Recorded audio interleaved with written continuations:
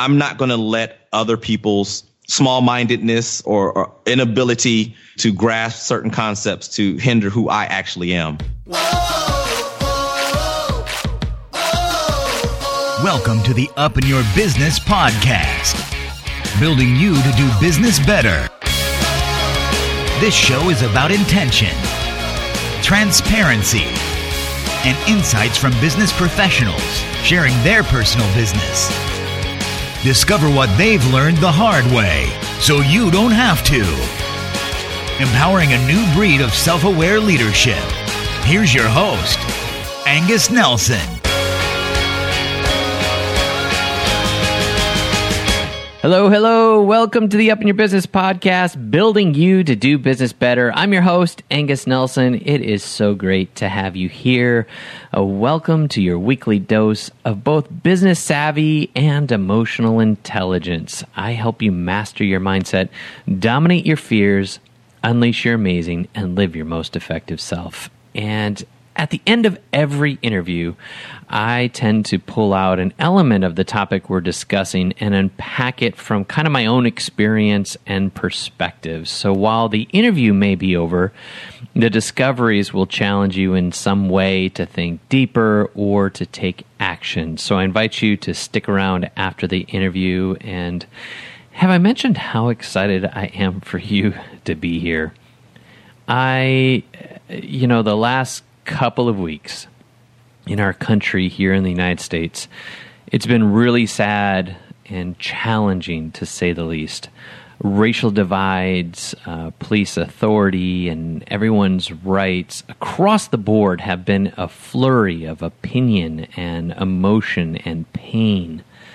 And I recorded this interview with our guest this week, and I had other materials scheduled to be released. However, I felt, given the climate of our nation, I wanted to backlog those things and push them back, and instead bring this one up to the front. And again, I know this is an American situation, so I'll explain more in a few moments, but I wanted to explore this topic together. My family is a mixture of Haitian, the country of Haiti next to the Dominican Republic, also Filipino, and Spanish Latino, and European Caucasian. So race is a topic that's very close to us. My family and I, we're an interracial couple, and we pay attention to these issues. And as such, today's interview starts off discussing some of my guest's background and experience and his successful trajectory of leadership. However, we turn his knowledge towards this more sensitive element of his story, and that is his race. His profound words and expression, I believe, are really powerful, and I even found myself getting emotional. So today, I want to share that with you. Again, knowing that this is an American issue, if you jump on CNN.com or any other website, you'll learn about some exchange of where one young black man was trying to reach for his wallet, had announced that he had a concealed weapon, and while he was reaching for his wallet, the officer, I'm sure in a ball of emotion, fired off rounds and unfortunately killed the young man. In another story, an angry young black man took out his frustration in a very volatile way, in which he shot a number of police, and it's just tragedy across the board. And if you want to learn more, again, you can Google that. The point today is that we're talking with someone who gives some really great perspective, and so that's what we're going to share about today. The guest, he's the host of Live the Goals podcast. And he graduated magna cum laude with an engineering degree. And while he was attending that university, he was recognized in an article of U.S. Black Engineer magazine. And additionally, he was a charter member and vice president of Morgan State University's Tau Beta Pi Engineering Honor Society. He served as the National Finance Chair for the National Society of Black Engineers. He's a president of the Institute of Electrical and Electronics Engineering and was selected to represent Morgan State University at the Maryland State Legislature. Then he went off to University of Virginia School of Law and became an attorney. He served as the president of the Black Law Students Association at the school and acquired a whole lot more accolades. And if that wasn't enough, he then became a John Maxwell Team certified speaker, trainer, and coach. He's super smart and he's super real. So I'm excited for you to meet Dale Richardson and dive into this conversation with us.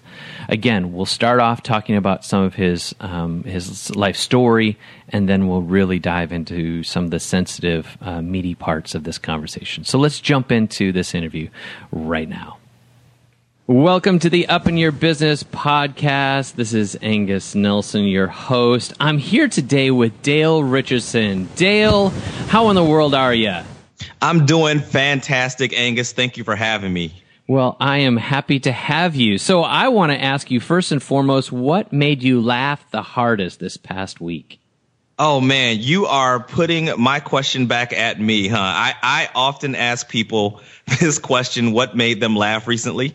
And so it's been a bunch of different things. Let's see. I'll try not to talk about the memes because they're kind of harder to explain for people to be able to see. But what actually made me laugh the most this week was I was talking about my podcast episodes and the word of the days. And I was talking to my girlfriend about the word of the days. and she had never done this before, but she started to imitate me, and it really did make me laugh. A little bit of mockery. Yeah. Awesome. I've noticed that I say you see in the middle of my word of the days a lot, right. And I was talking about it, and she just kind of busted out with "you see something," nice, and it completely just kind of made me stop and crack up.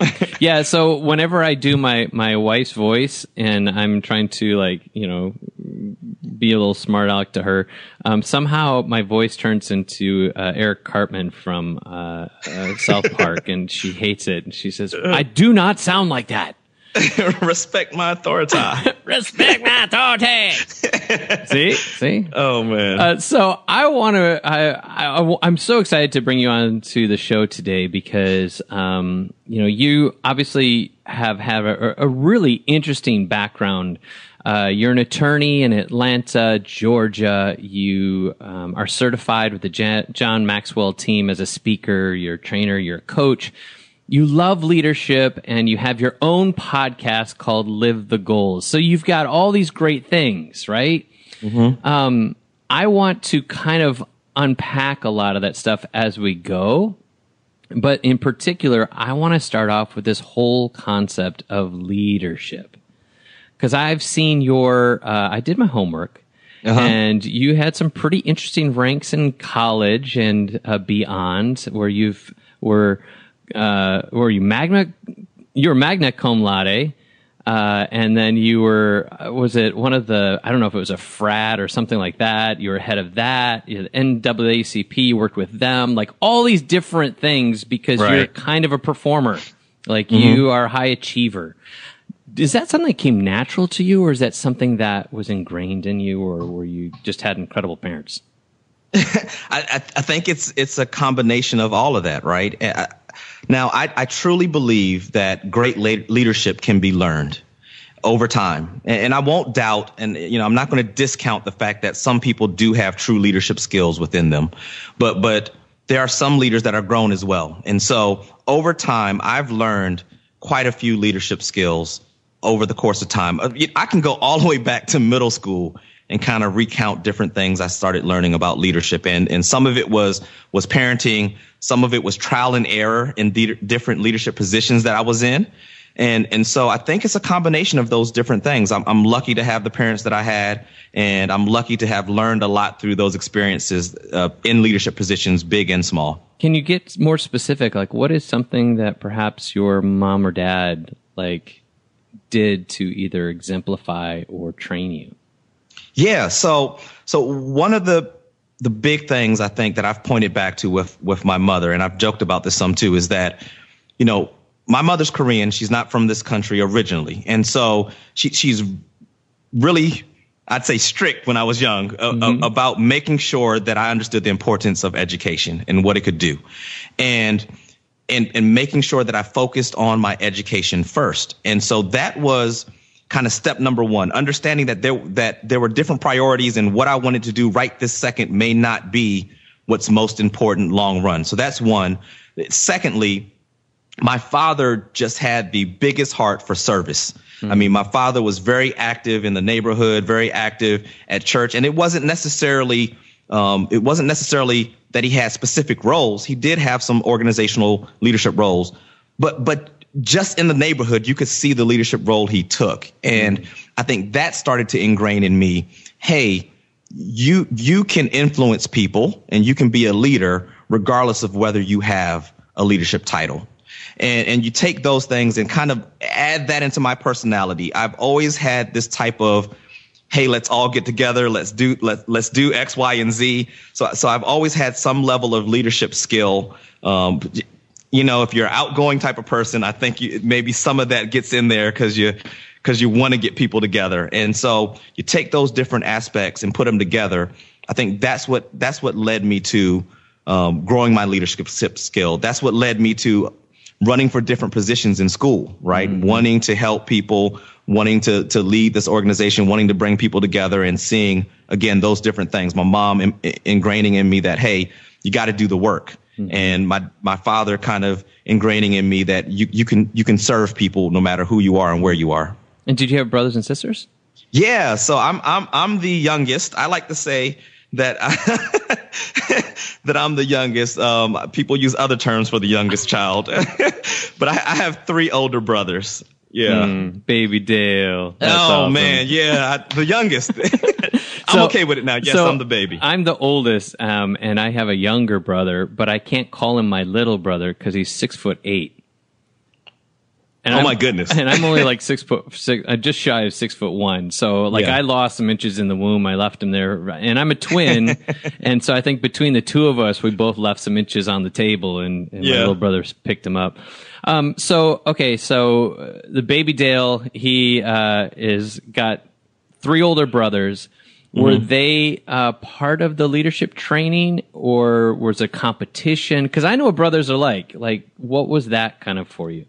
Yeah, so we got different phases in there. My brothers are actually significantly older than me. So the youngest older brother that I have is 9 years older than me. Oh, wow. Yeah, and then they're 2 years apart. And so I kind of had like the brother / extra fathers going on.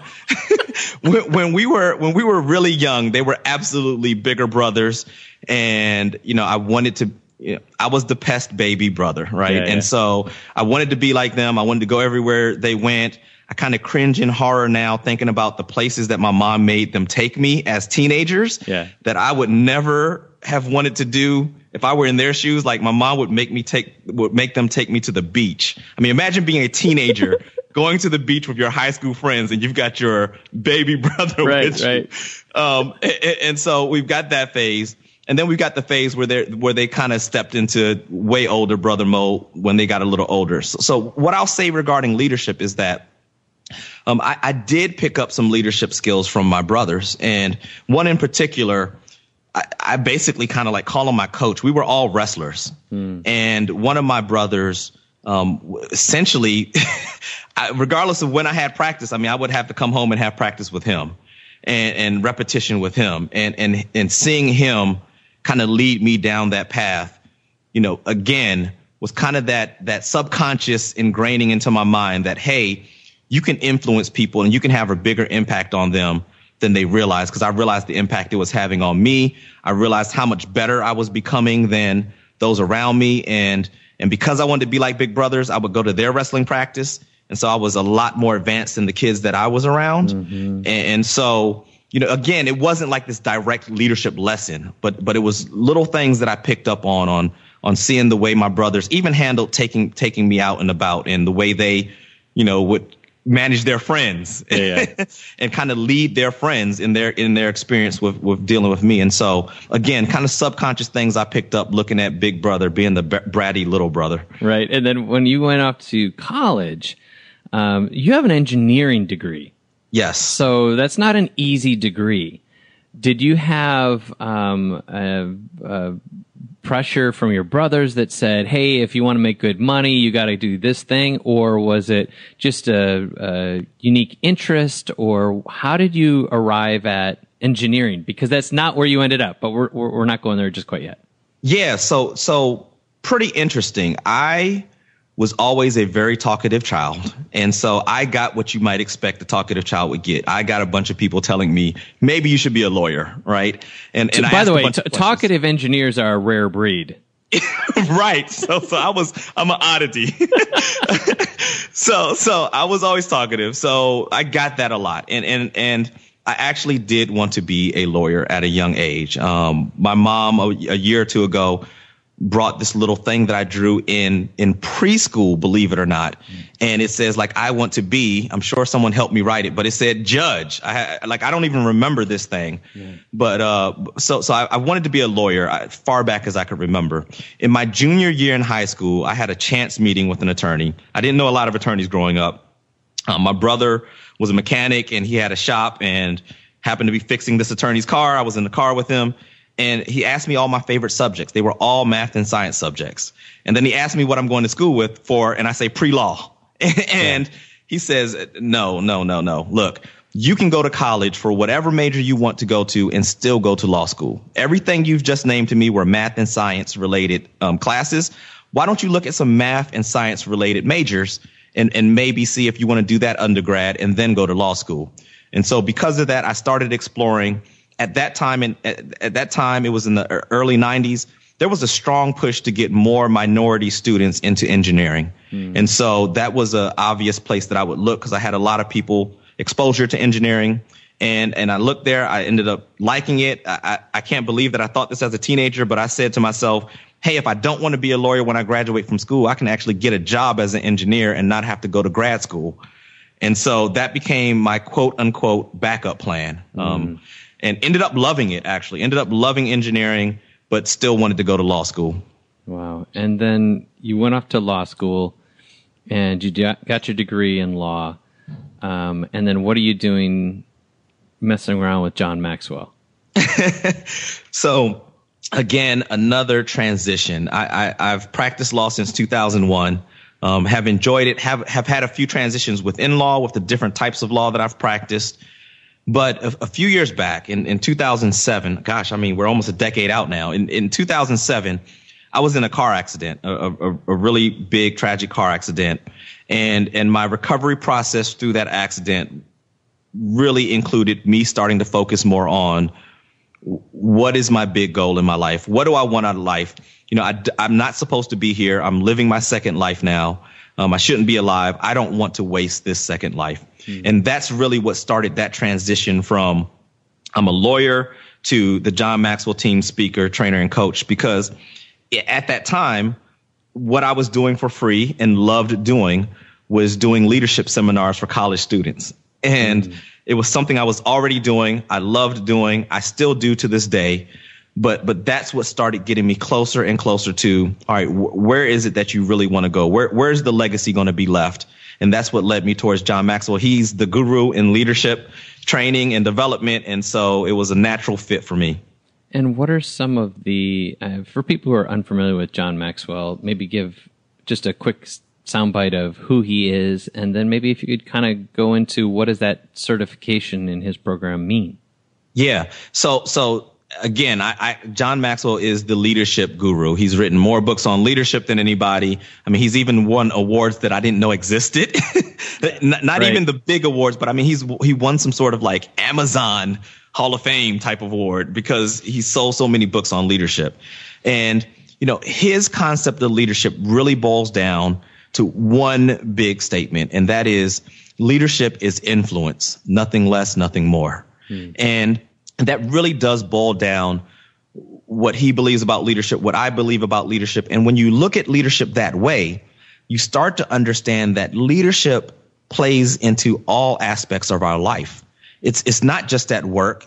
It's not just in an organization. If you have a family, I mean, you need leadership skills to run your family the way you want it to run. And again, that comes back down to influence. If you've got influence over people, then you're going to be able to lead them, and they're going to want to be led by you. And so that's the kind of what encompasses a lot of his teachings. There are all types of different laws that he puts into place. And I think the other big thing about John Maxwell, when you ask him about what he wants to do and what his legacy is, and it again boils down to a statement where he just wants to add value to people. And I think that speaks to who he is and what he's doing.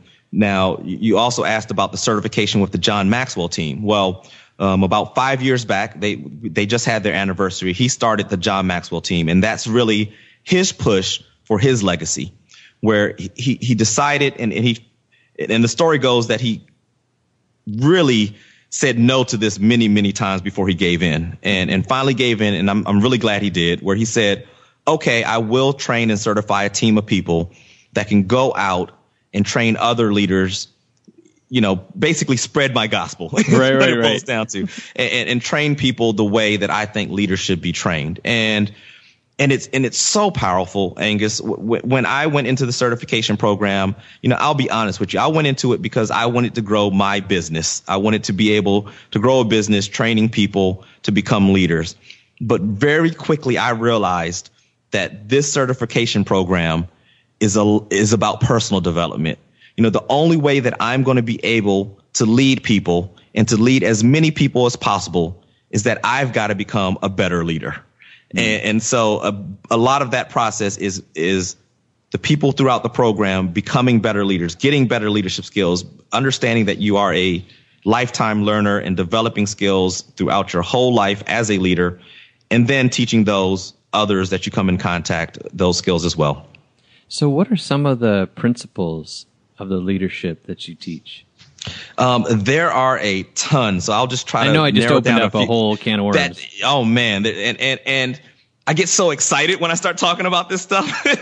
And so I'll just touch on maybe two or three. And so one of the first laws, it's actually the second one in the main book that I use for like the free mastermind classes that I do, is the law of influence. And I just talked about that, the fact that leadership is influence. The first law in the book is the law of the lid. And that talks about the fact that we all have a lid on our leadership ability.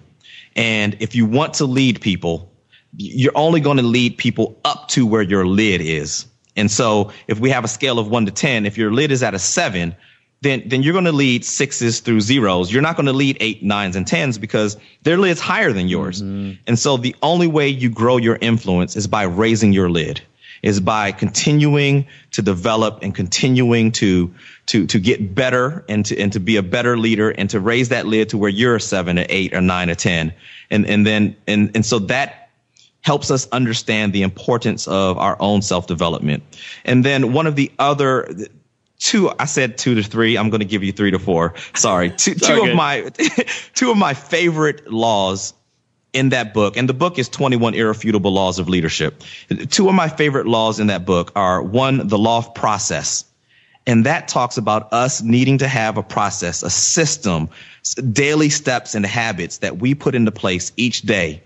And those incremental steps are what lead us ultimately to those big, gigantic goals that we want.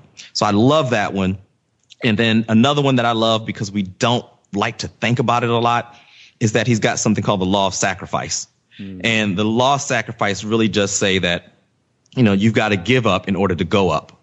And we all have a choice to make, right? We make choices every day, and we make choices to give up things every day. But if you're intentional about what you're giving up in order to get what you really want, right? I don't believe that you can have every single thing you want. I know that's a nice little saying that we'll put on a meme. You can have anything you want. But I do believe that you can have everything that you really, really want. But you got to give some stuff up for that. And now we're in Olympic season. They're great examples of that law, right? These are people who want that gold medal. And when they get that gold or silver or bronze, that is a goal they're going to celebrate. They've reached a big, gigantic goal. But look, they gave up a lot of partying. They gave up a lot of eating what I like to eat. Right. They don't get to do those things. And so you get to choose what you lose. And so that's what the law of sacrifice is about, is understanding you've got to sacrifice. And the bigger leader you become, honestly, the more you've got to sacrifice in order to make sure you're serving the people that are following you. And one of the other things that you're really, fascinated with or really kind of sunk in your gift is around goal setting. Can you share? Yeah. I mean, we've heard that as the cliche. Of course, we all want to set goals, but what does that really look like day to day? Yeah, so I've got something that I call the MAP system, MAPP, and that's what I teach people about when I'm talking about goals. And before I jump into that, I just want to make clear, like, my podcast is called Live the Goals, and that's because it is really important to me that we don't live kind of for our goals, but that we live the goals. And what I mean by that is a lot of times we'll wait. Like, I'll have fun. I'll be a success when I finally get there, or you just don't really live your life and appreciate what you have now. And so, part of Live the Goals is that you're enjoying life and the journey along the way. You're enjoying the growth process. Yeah, you're learning the ups and downs as you're going towards those goals. Now, my MAP method is just really 4 letters. MAPP is mindset, action, planning. And then the last P, I didn't want 3 P's. So the last P is kind of like purpose and passion. And so that's kind of the big overarching theme to all of it. Having the right mindset, taking action, having a plan that you can take action on, and then making sure that all of this is grounded in your purpose and your plan for your life, your passion and your purpose. And can I say again, it was mindset, action, plan, and then purpose and passion? Yeah, okay, right. Cool. And so that's the bigger picture of it. Now, you asked me what it looks like on a day-to-day level. And that's where the planning and the action part of this come into play. Now, I believe very much in having routines and in visualizing. So, for example, part of my plan is to make sure that I do my daily routine on a daily basis. Mm-hmm. And some days I'm great at it, and sometimes I don't. Sometimes I get up a little late and I jump into my day, and then I try to correct that the next day. And so it's having a plan of how I'm going to start my day. And what I've included in my plan are things that put me in the right mindset. And so I've got different mantras. I've got my goals. I've got my success statement. I've got different things that I read out loud to myself every day to get myself on the right track, to get myself in the right mindset, and to make sure I don't forget what that big purpose and passion is. All of that's done early in the morning. I do that. I try to exercise some and get my blood flowing, and I visualize where I'm going to end up. So I visualize the end goal. If for instance, I'll just make up a silly one right now off the cuff. If my goal is to visit Nashville in the next month, you should. Right. And honestly, Nashville just keeps popping up. So that's a sign that I really do need to do that. But if that's my goal, then I'm going to visualize myself in Nashville having a great time. Right. I mean, that's part of my process. And so that plan and that action is just having a plan of what I'm doing each day. And it can even get as small as having my to-do list each day and marking those things off the list. Another thing on kind of a granular day-to-day or week-to-week basis that I do is that I'll look at my schedule and I'll reevaluate the week I just had, and I'll say, all right, here's what I say matters to me. Here's what I say is really important in my life. What percentage of my week last week was devoted to those things? And sometimes I'm right on task and I say, hey, 80% was devoted to these things that I said were very important to me. Right on, Dale. And other weeks I'll look back and say, I didn't do any of that stuff. Right. I say my friends and family are important to me. I didn't spend any time with them. I spent all my time in my office working. So I need to make sure next week's not like that. And so there's a continual evaluation of where I am and a continual evaluation of what's important to me and making sure my life reflects those things. That's fantastic. So I want to dive into something else, with with leadership as a whole, and thank you so much for sharing all this. I'm sitting here taking notes in my journal here. I've got my moleskin. That is awesome. I love learning, so I really appreciate you being here and offering some nuggets like that. So I want to talk about that leadership in context of what we're seeing today. Mm-hmm. Like, we're looking at the political process in America. We're looking at the police force and what they're contending with right now across America. Mm-hmm. We're looking at the racial divide and who's going to stand up to lead for the right reasons and the right motives. What would you say about leadership today and I'm sorry if you're not in the United States. For my listeners, I know that you're globally, but I know that it's really a hot topic right now. So what would you say specifically what we're experiencing here today around leadership? Yeah, so, quite a bit, really. And I'm going to try to boil this down to some of my thoughts, as well as some thoughts I heard from some other people in the last week or so. And, I'll go back to John Maxwell. One of the laws I did mention, it talks about adding value to people. But underneath that law, he talks about the fact that in order to add value to people, you have to value people. Mm. And I think that's at the crux of what's going on here, right? We have to value each other all as human beings. Now, Angus, I happen to be a Christian. I've got friends of all faiths. But as a Christian, I personally believe that it doesn't matter who you are or what your beliefs are. My call is to love you and to value you. And I could completely disagree with what you're doing. I can completely disagree with what you believe. My call is not to judge you on that. My call as a Christian is to love you regardless, because I believe that God loves me and loves you too. And so, right. Yeah, so that's one. And that's about valuing people.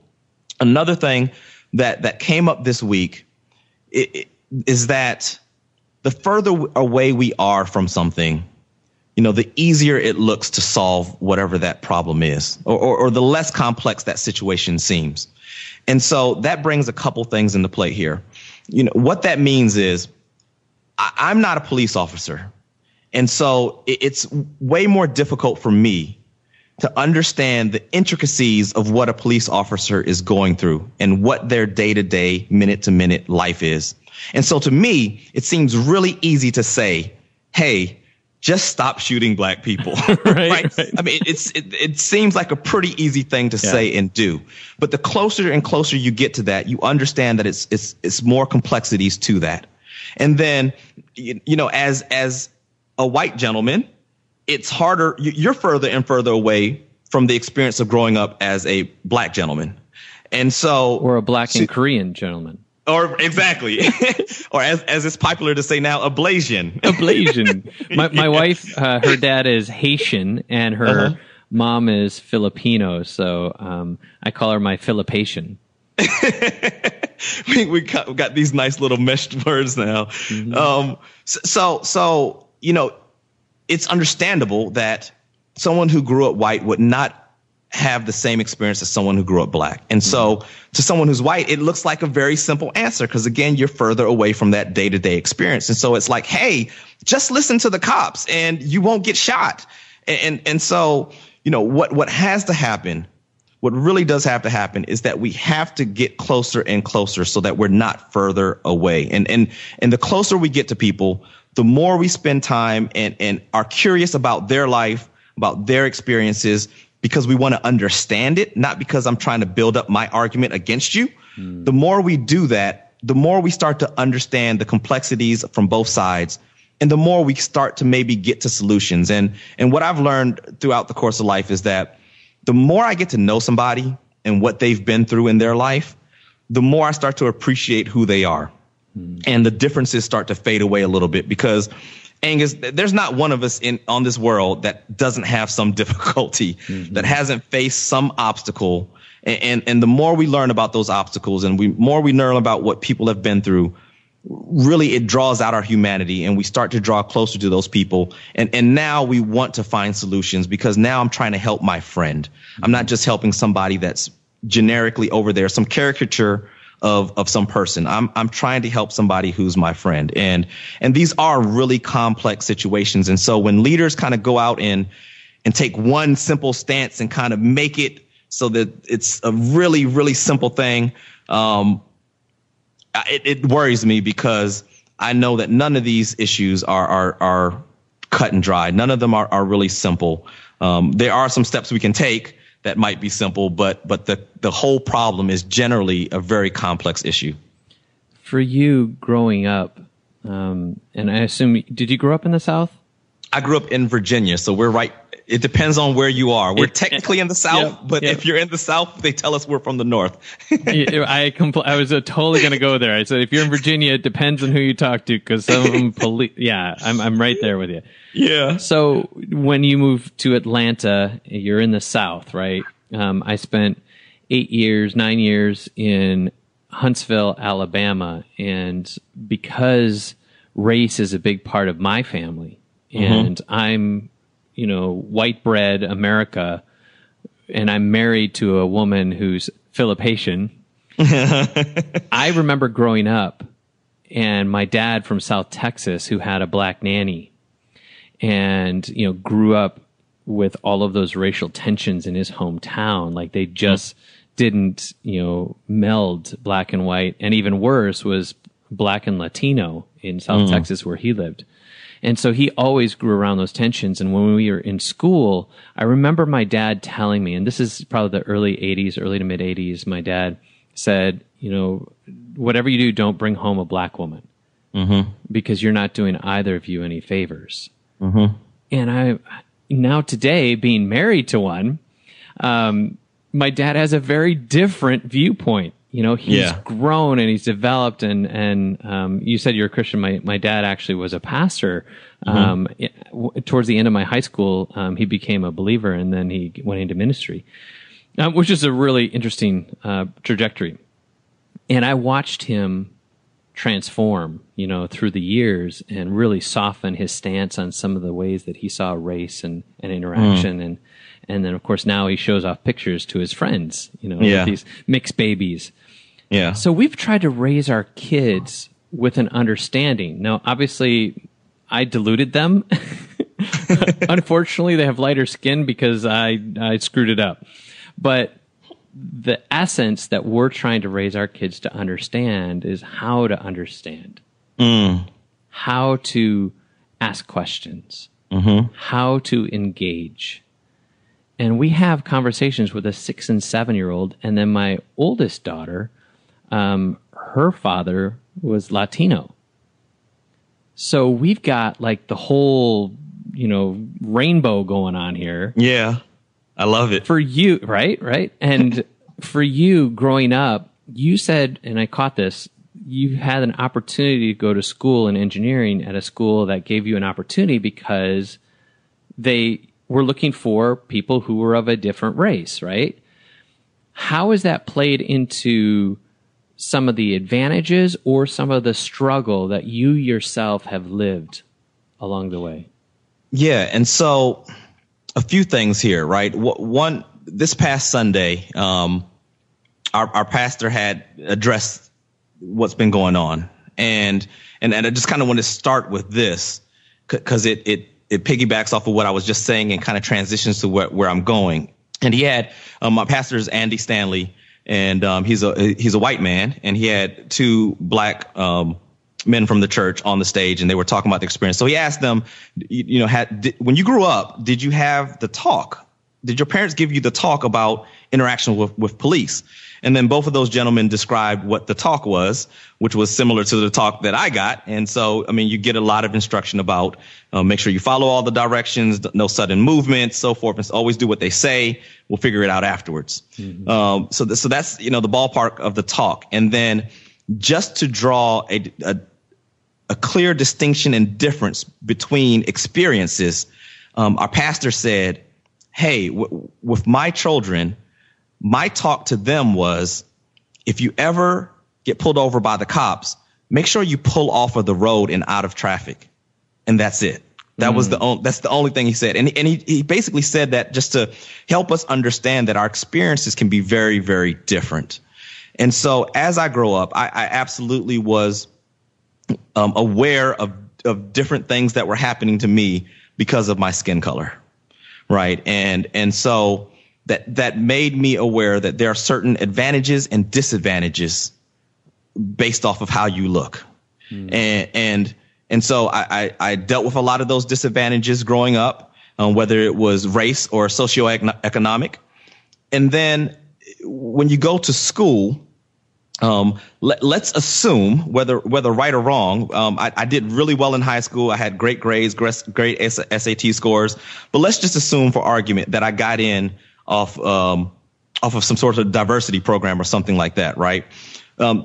Where that part of the argument seems to fail for me, and I think was frustrating for other students of color, is that it discounts the fact that if you aren't qualified and you got in, then you're not going to stay there.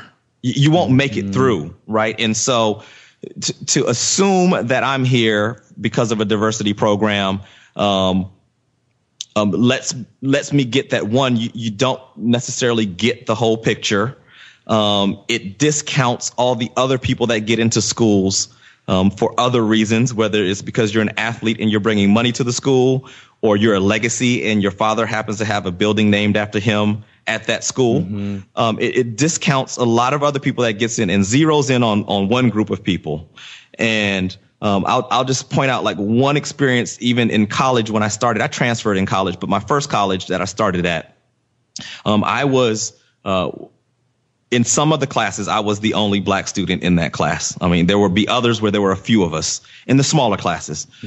And so in my engineering fundamentals class, I remember that for several weeks, students being really confused. I could see them like looking around, trying to figure out when we got the test back, like who is the person that is messing up the curve. And so, and so they would ask their friends, and I just kind of stayed quiet and just did my thing. And then eventually someone asked me and found out that I was the one that was messing up the curve. And so it was interesting because that's the point at which I started getting invited to the study groups, right? Up until then, there was an assumption that it could not have been me. It was almost by mistake that they found out it's actually him. He's the one that's messing up our curve. But those people that ended up being in my study group, we ended up being great friends. And so that's two sides of the coins, right? We may have some assumptions that hold us back, but then when we open up and get to know people, right, we start to build those friendships again. And so I'm hoping I answered your question about the experience of getting into college. You know, you've got all sorts of sides there, advantages, disadvantages, but at the end of the day, you know, I'm really big, Angus, on us kind of controlling what we can control and controlling our experiences or how we react to our experiences. And so, you know, I'm not going to let other people's small-mindedness or inability to grasp certain concepts to hinder who I actually am. And then just kind of just round this up. I love the story about your father, about him growing and transitioning over time. And I just, I'm only going to jump on the soapbox for one quick second. You know, I just am nervous about the culture that we're in now, where we crucify people for making mistakes and we crucify people for not knowing better. Some people grow up in an environment where they don't know better. Yes, I get that they maybe should know better, but let's use those opportunities as teachable moments and rather than crucify somebody. Anytime somebody makes a mistake now, I mean, they get crucified in social media, and it makes it hard for those people to be able to learn and evolve and grow. And I've never known, me at least, to be able to change someone's mind by screaming at them and telling them how wrong they are. That's never worked for me. I got a little emotional, man. That's beautiful because, you know, I look down at my past, and you and I have talked about my past, and for all intents and purposes, there are reasons why people have written me off. Right. I hurt people, but I was given second chances by others. Every one of us at the end of the day wants to know that we get a second chance. Wow. And who are we not to give others a second chance. I love that. Yeah. Dale, as we bring this into a close, from the bottom of my heart, thank you for sharing. I know that we talked about some sensitive stuff, and I appreciate your articulation of your heart and your character. Mm-hmm. What are some final words you would leave with our audience about who you are and what you stand for? Angus, all of us have different life experiences, and I'm so happy to have had the life experiences I had, good and bad. And I'm really so blessed to have come from a family that is multicultural, to have a Korean mom and an African-American father. That made me who I am, and that ingrained in me early on the understanding that we're all people. And that does not discount, though, that we all have different obstacles and challenges. And so who I am is someone who loves all people, but who tries his best to remain open-minded so I can be educated by people, and tries his best to empathize with different people's experiences before I have to empathize with them, right? Before I'm put in a situation where I understand, I try to listen to what they're saying they're experiencing and empathize from that point. And that, I think, allows me to come to better solutions, to come to better answers, and really just understand, hopefully, other people's experiences, and thereby allowing me to love them more and serve them better. And so I think that's really boils down to who I am, what I'm about, and why I'm so passionate about what I'm doing with John Maxwell Team and my podcast. I mean, that really grew out of me wanting to serve people, because when I came out of that accident I was in a bad place, Angus. And if not for other people and pouring into me, and for other people exposing me to a higher level of goal setting, I wouldn't be where I am right now. I get afraid when I start thinking about how low I could have gone. And so I want to bring that to people, and I'm really just passionate about that. And it's because I have this inner just love of people, and I'm blessed to be able to have gained the skill early on to be able to make friends and talk to people from all different cultures. And that's part of, because, it's part of my personal experience growing up and dealing with two cultures, that I now have gained the skill of dealing with a bunch of different cultures and people with different backgrounds. That's awesome. Where can people get a hold of you and follow along with your wisdom? Angus, it is all pretty straightforward. I am at livethegoals.com. That's my website for my podcast and for my training, coaching, and speaking. And then everything else is pretty much Live the Goals. I'm at livethegoals@gmail.com. If you'd like to email me, I'd love to hear from you. My Twitter, Instagram, and Facebook are all at Live the Goals. And so that's how you can get in touch with me. And I'll extend to you the same thing that I extend to my listeners. I do a free mastermind group, 5-week mastermind group. And you can find out more about that. It's on the 21 Irrefutable Laws of Leadership. You can find out more about that if you just go to livethegoals.com/free class. And that'll give you more information on what it is and how to sign up. Free. I like the free class. People love free. That's awesome. Thanks so much, Dale. And as we close out, I just want to read this quote, and I think this kind of puts a nice little exclamation point on it. Nobody has it easy. Everybody has issues. You never know what people are going through, so pause before you start judging, criticizing, or mocking others. Everybody is fighting their own unique war. Thanks so much for joining us today. Thank you, Angus. That was so powerful. I appreciate being here. I really want to thank Dale for his candid and powerful sharing with us today. And, along those lines, I want to kind of step back from the microphone a little bit, just into my own head and heart, and just share with you some of my experience in all of this. I was raised in Wisconsin, And I went to school with maybe 3 black kids, and that was it.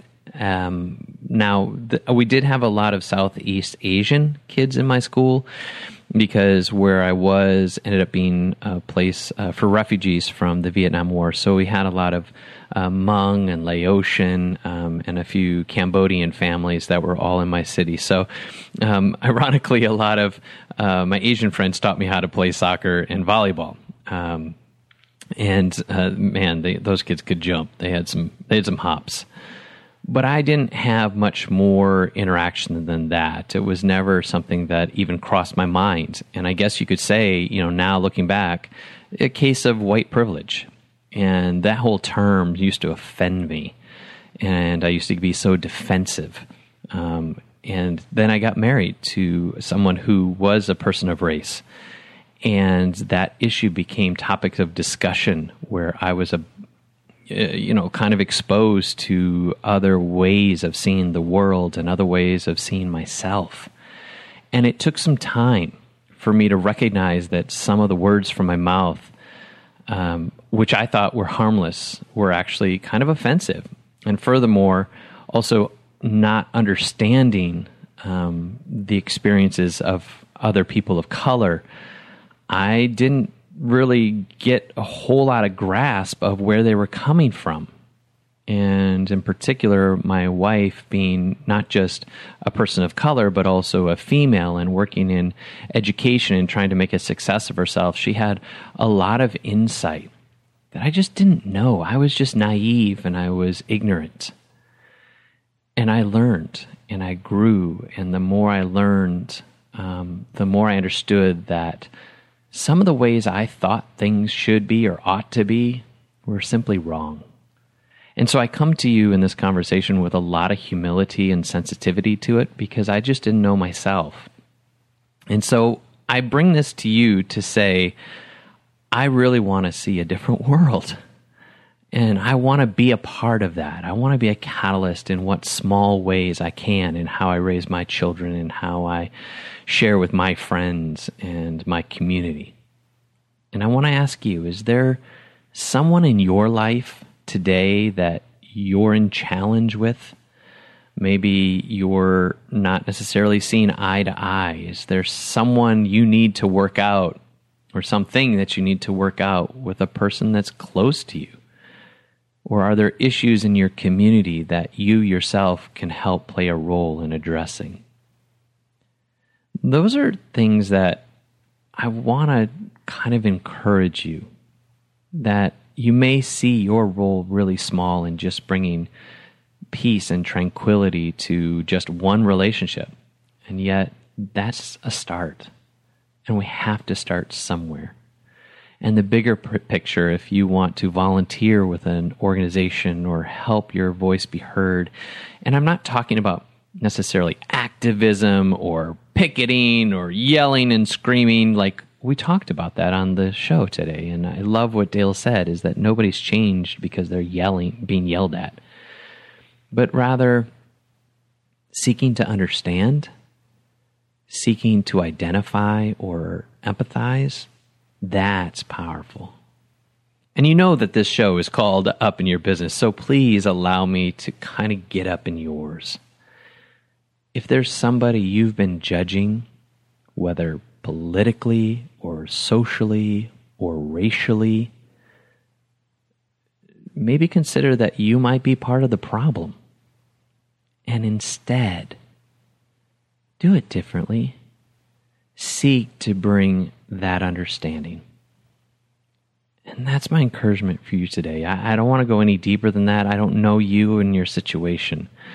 I just know that this is such a pertinent conversation, and I just want to play a small part in helping to transition us into better understanding of one another.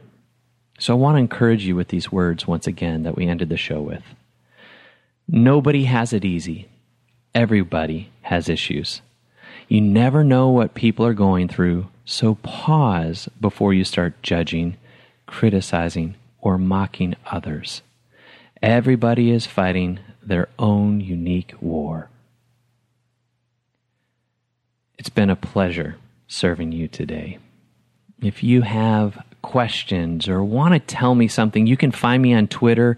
I'm at Angus Nelson. Ask me anything you want or let me know what you thought of today's program. If you're looking for links and show notes from this episode, I'll even put in a link to that video to Dale's pastor that was talking.